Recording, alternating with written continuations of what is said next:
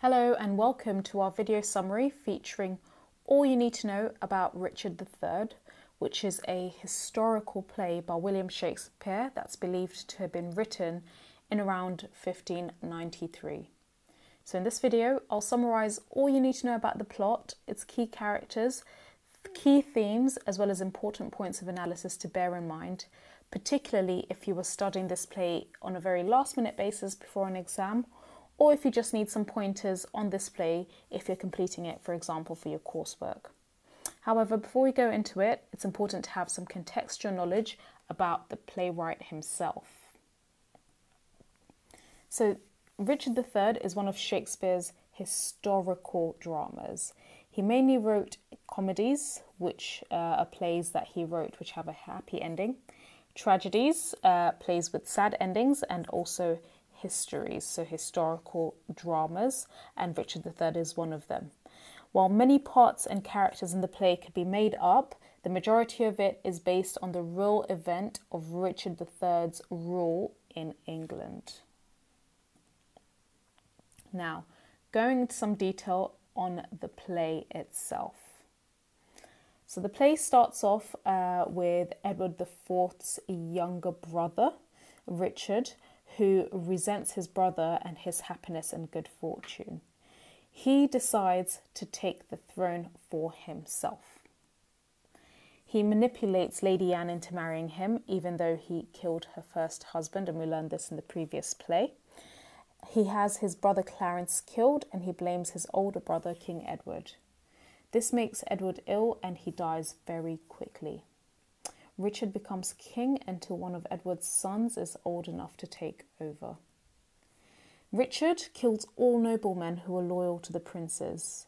He has the prince's mother's family arrested and killed, and he starts a campaign to become king, and he has the princess sent to the Tower and murdered, to the Tower of London.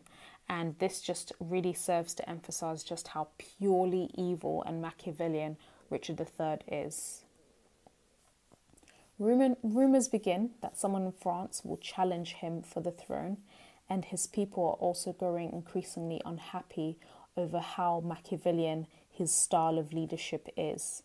And the challenger is the Earl of Richmond. Richard and his wife, he has his wife, Queen Anne, murdered. He then wants to marry the daughter of Elizabeth and Richard, his niece, and Queen Elizabeth stalls him and secretly promises young Elizabeth over to Richmond for marriage instead. Richard then has a terrible dream in which all the people he killed come to kill him, and they tell him that he will die. He's killed in battle the next day, and Richmond is crowned king, and Richmond marries Elizabeth instead. Now, moving on to the key characters in this play. The first major key character is Richard III. He's the protagonist, but actually, more correctly, he's the antagonist because he's the main villain. But he's a key and the central character who drives this entire play forward. And though we all know that he's very evil from the start, he also is incredibly charming and a sympathetic character in the play. And it's actually because of his charm initially at the beginning, when people don't suspect and really understand just how truly evil he is, that he wins them over before he turns on them. And indeed, he manages to seduce and trick many characters that then find out just how evil he is. Another interesting character is the Earl of Richmond, who does defeat Richard III. He's part of the Lancaster branch of the royal family, and he represents fairness and justice. And he founded the Tudor dynasty, which ruled England while Shakespeare was still alive. Queen Elizabeth is another important character, and she's also known as Lady Grey.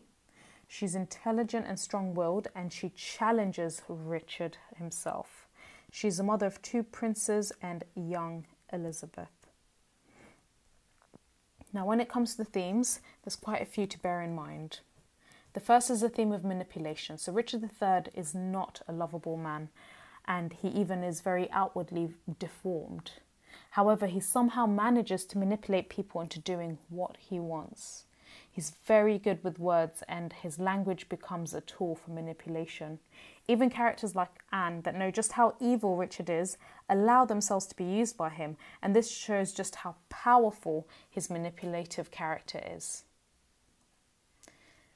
Politics during this time period were very complex, much like they are today. In many of Shakespeare's plays, the way commoners feel about a ruler translates to the health of a country and ultimately the ruler's fate himself. So, for example, we'll see this in Macbeth. The commoners, when they increasingly feel unhappy about the state becomes sick, and ultimately this led to Macbeth's own demise. And Richard is no exception to this. The commoners do not like Richard III, and they pick up on his evil ways long before the nobility do, and the state under which he rules does become a sick state. And the commoners do rally and support Richmond, which ultimately leads to his own success. The play also resembles many other plays about famous rulers. Someone kills or ruins someone else to get the throne. However, the greed is also becomes a downfall once they get into power. And Shakespeare highlights just how some people will do anything for power, even if it means killing their own family members. These plays often end tragically for the character who became greedy. So, for example, in Macbeth, Macbeth is defeated in the end, and part of it is down to his greed for power. And in this play too, Richard III's greed is proven to be for nothing as he is overthrown by Richmond, not Richard, I should say Richmond on the slide. Now, when it comes to analysis, the first interesting symbolism is the boar, and this is a symbol for Richard III. At the time, boars were associated with violence and wildness, and the boar could also allude to how Richard III was highly deformed. Curses and prophecies, or the supernatural, are another interesting aspect of symbolism. So at first it appears curses and prophecies are easy to dismiss.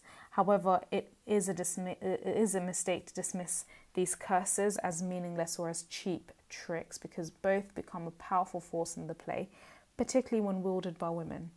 So curses and prophecies in the play represents a power which is greater than Richard's own and which he cannot control no matter how clever he is, and that's the power of the supernatural.